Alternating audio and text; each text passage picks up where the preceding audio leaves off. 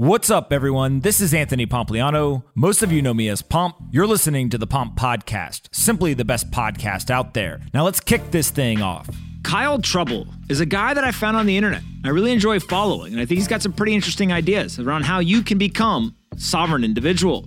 I brought him on to the podcast, and we talked about all kinds of different things, from building businesses to digital nomads to various geographic arbitrages between Eastern Europe and the West, and then also around Bitcoin, cryptocurrencies, regulation, and a number of other topics. I really hope that you enjoyed this conversation with Kyle, as I did. But before we get into this episode, I first want to talk about our sponsors. First up is LMAX Digital, the #1 institutional crypto exchange. They offer clients the deepest pool of crypto liquidity on the planet, underscored by a 100% uptime track record through volatility spikes. They leverage LMAX Group's liquidity relationships and ultra-low latency technology. LMAX Digital is the market-leading solution for institutional crypto trading and custodial services. If you've never heard of LMAX Digital, it's probably because you are not an institution. They have no retail, only institutions. They feature a central limit order book streaming spot Bitcoin, Ether, Litecoin, and Bitcoin Cash, all paired with US dollars, euro, and yen. LMAX Digital. They're secure, they're liquid, and they're trusted. Learn more at lmaxdigital.com/pomp. Again, lmaxdigital.com/pomp. This episode is brought to you by 8 Sleep. 8 Sleep is the single best product that I have purchased over the last 3 years. It completely changed my life. I'm not joking. Pay attention. The Pod Pro cover, which goes over your mattress by 8 Sleep, is the most advanced solution on the market for thermoregulation. It pairs dynamic cooling and heating with biometric tracking. You can go to 8sleep.com/pomp to check out the Pod Pro cover, and you save $150 at checkout. They currently ship within the United States, Canada, and the UK. Now, I told you, it changed my life. It helps me sleep deeper, helps me sleep longer. I feel much more refreshed, and I have better energy. You want to know how I have relentless energy every single day? It's because I sleep on an 8 Sleep. Seriously, go check it out, 8sleep.com/pomp today. This episode is brought to you by OKX. OKEX has dropped the E to become OKX. Founded in 2017 with a mission to deliver a cutting-edge crypto trading experience, OKX, the world's second largest crypto exchange by trading volume, has since expanded its scope alongside the wider industry, adding features from all corners of crypto. If EX is about exchange, X is about intersections. Cross-chain, cross-functional, cross-platform, an interoperable future that's not siloed into isolated platforms and blockchains.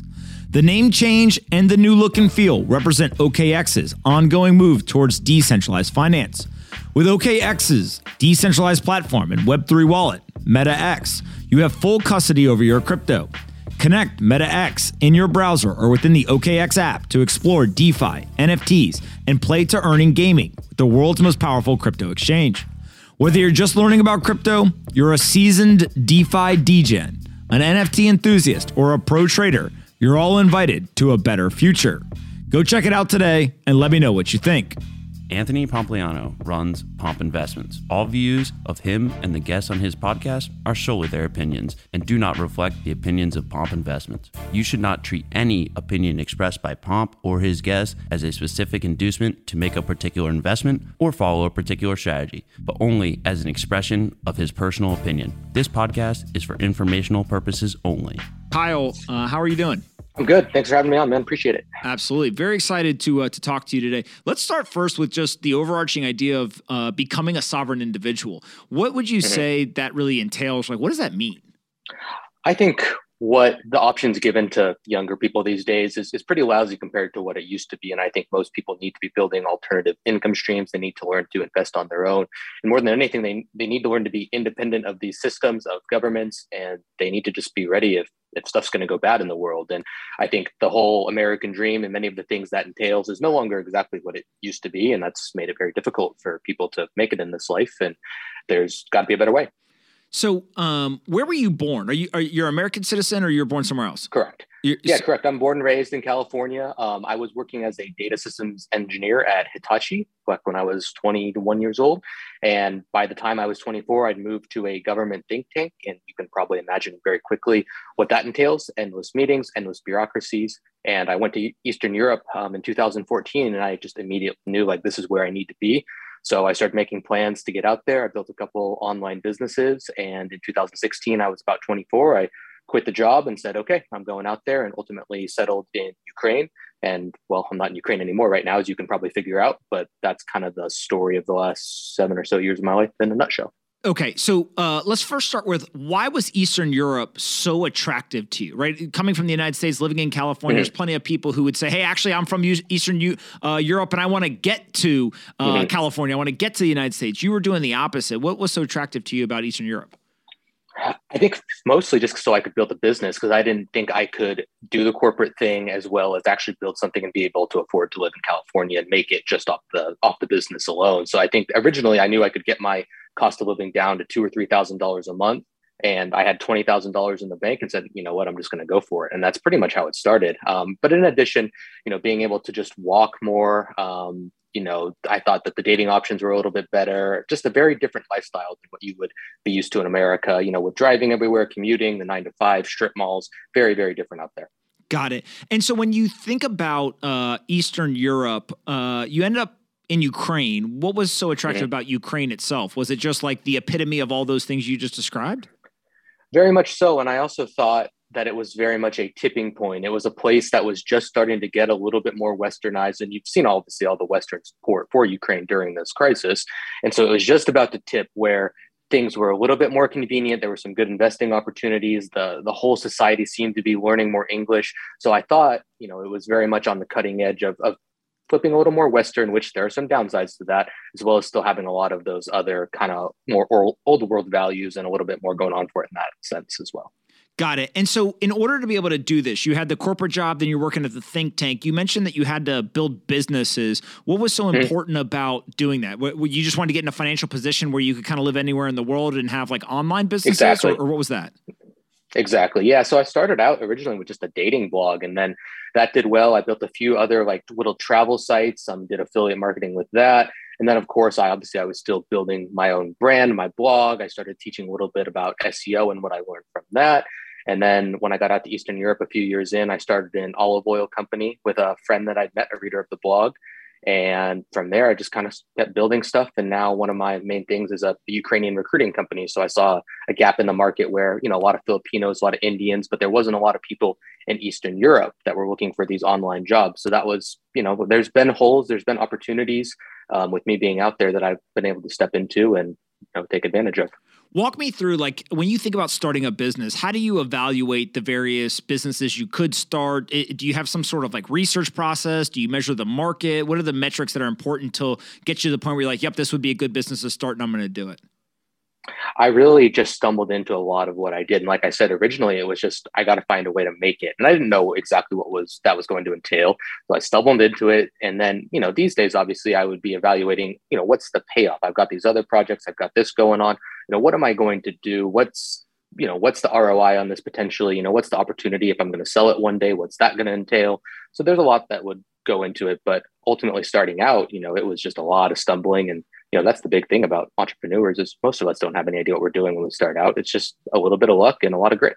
Yeah. So like, take me through the Ukraine recruiting business, right? So how do you get started with that business? And then given that you're in Ukraine, how do you scale it globally? And really from the perspective of, there's a lot of folks who probably are watching who they either have corporate jobs or they run a small business and they're saying, hey, I want to have more financial freedom. I want to escape the rat race, if you will. And you've obviously done that. So how did you start that, and give us kind of the step-by-step on it?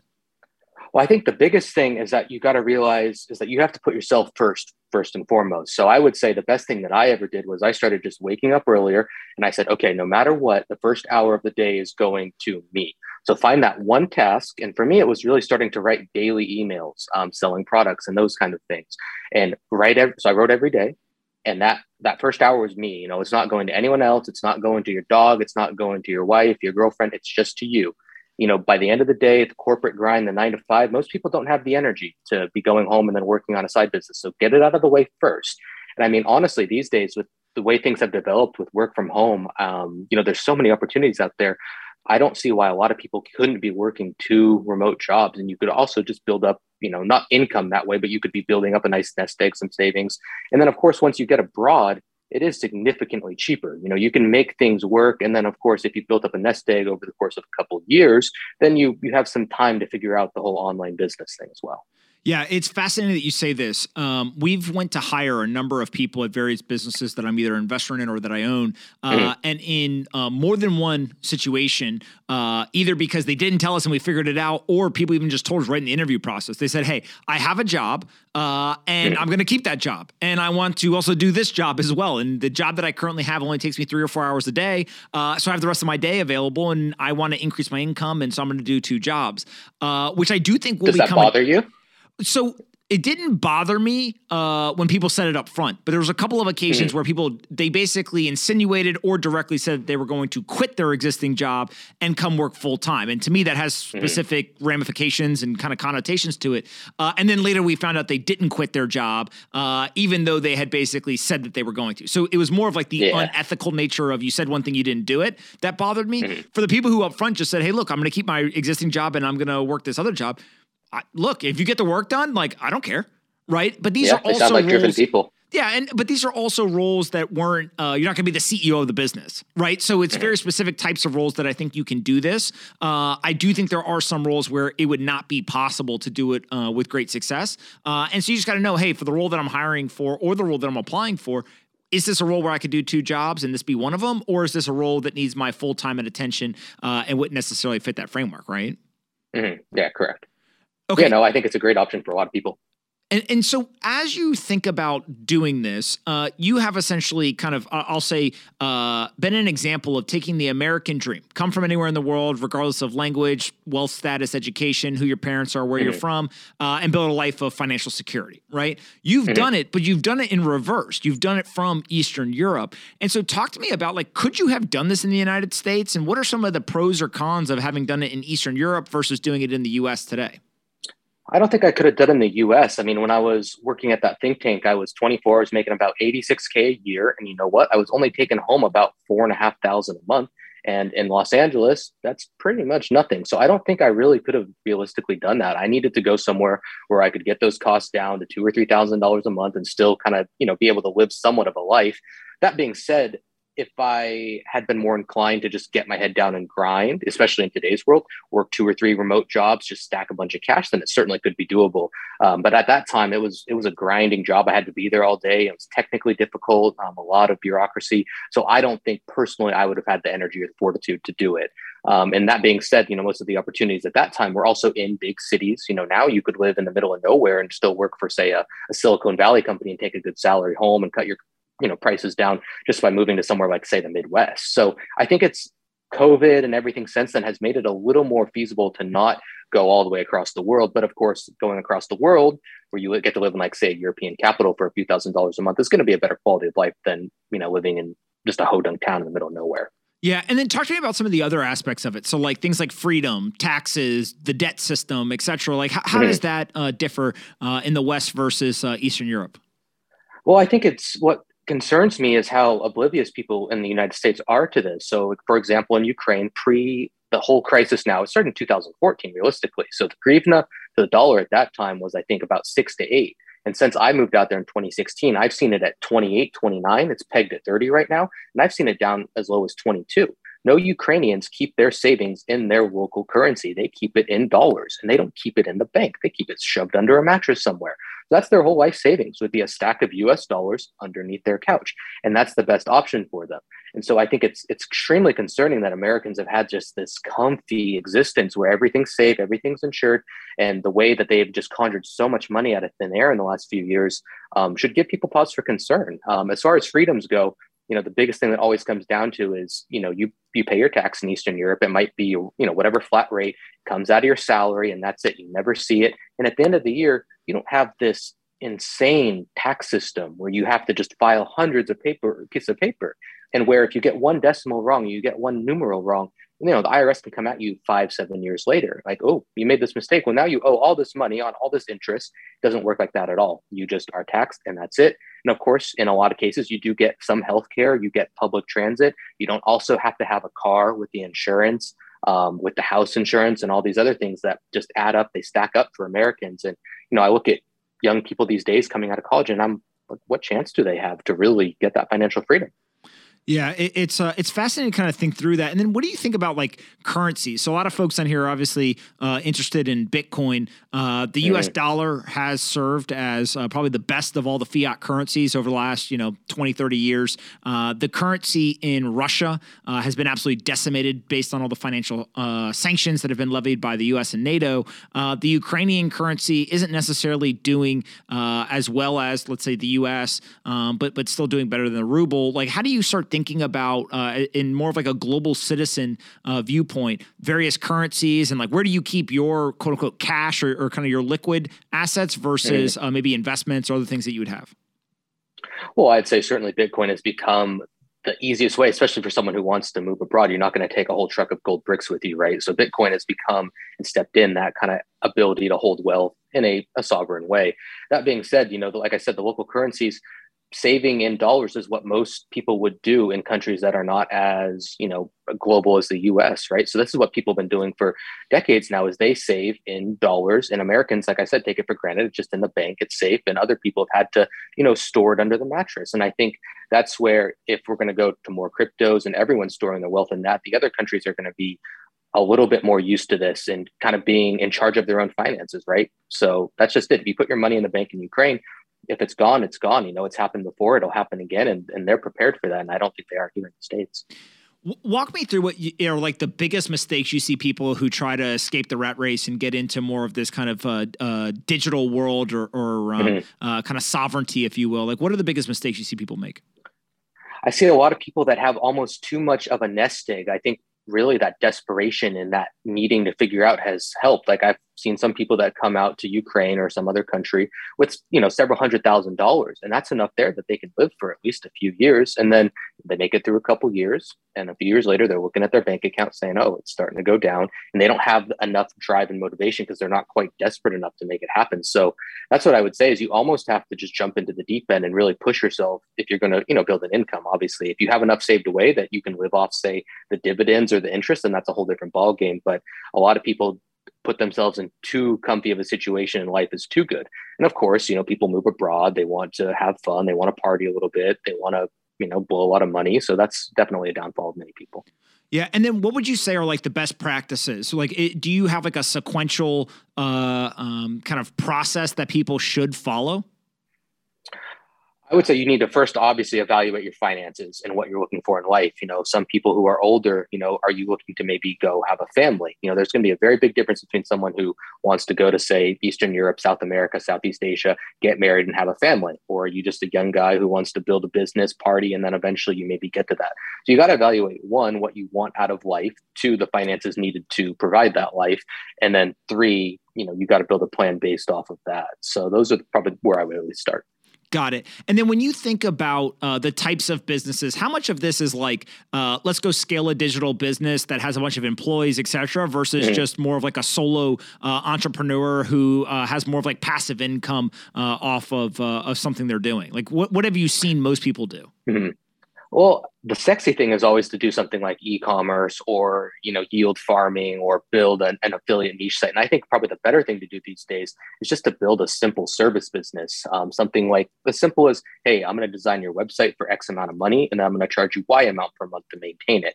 And I think that's boring, but that's a significantly better option, because as soon as you start getting into all the really, kind of the things you'd see on Facebook ads, for example, Facebook marketing, affiliate marketing, those are always going to be at the mercy of these big companies. And again, you're just at the mercy if Google makes an algorithm update or you lose your Facebook ads account or any other of the numerous things. A service business where you have customers that know you, you provide a good service, they like you, they pay you every month, word of mouth.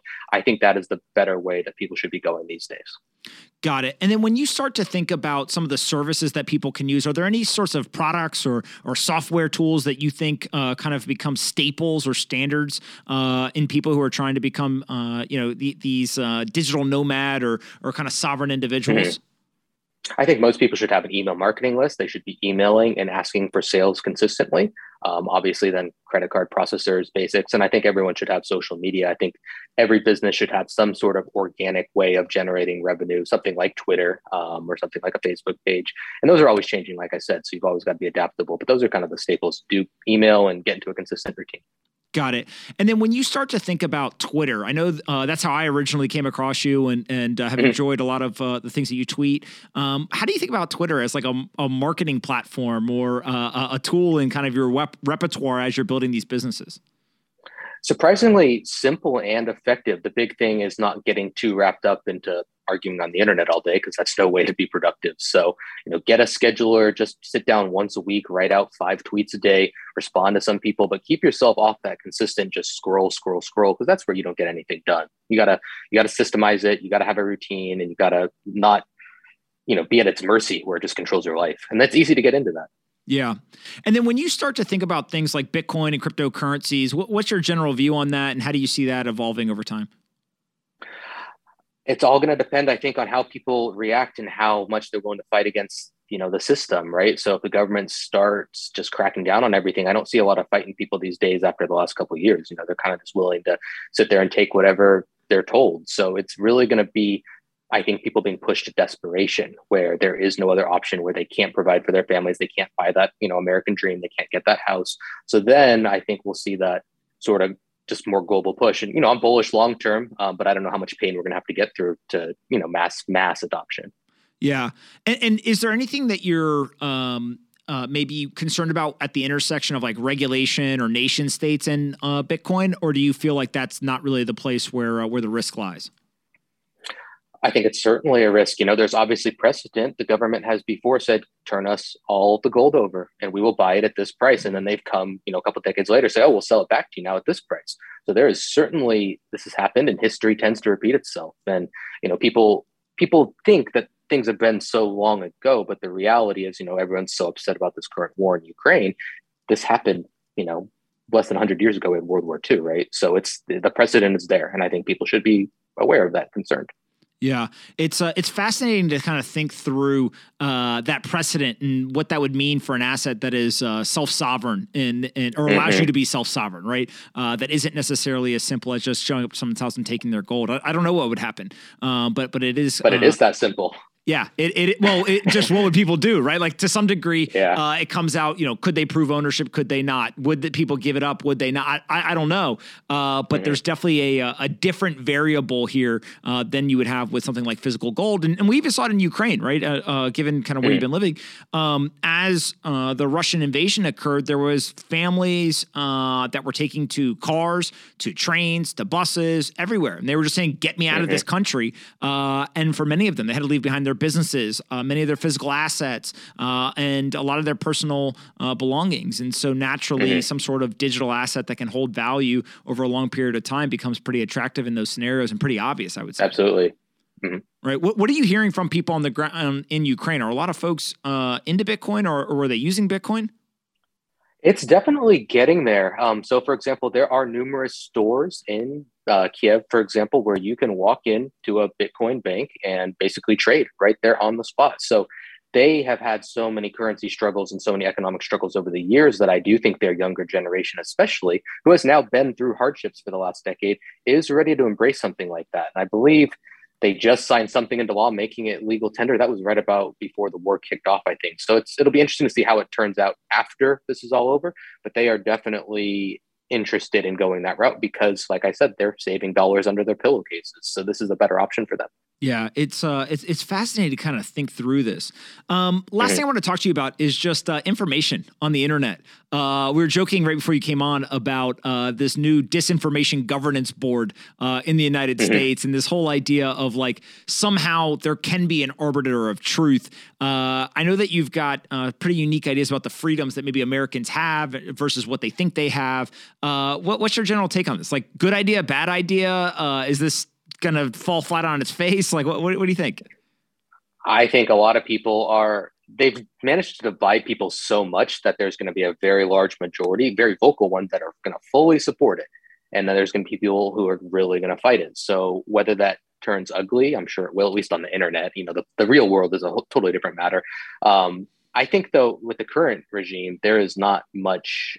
I don't think anyone respects them. You obviously see the president, he gets up there and people he doesn't make any sense. So I don't think people are going to embrace this too much, but they've embraced a lot of stuff that they've just been told over the last few years. I don't have a whole lot of faith in people's ability to think for themselves. Let's put it that way. Yeah, it's fascinating to kind of think through this.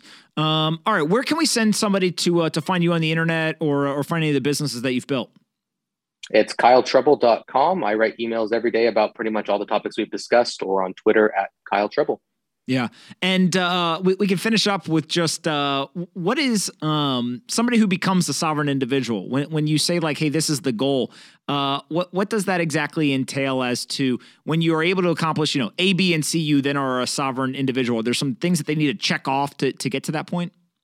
I would say that when you are at a position where if someone shows up at your house and, you can go to another country and you can be set, whether that means finances, income, just a life, that is what that means, is being able to, be sovereign, be independent, not be so, I hate to say not be loyal to your country, but to have options at least.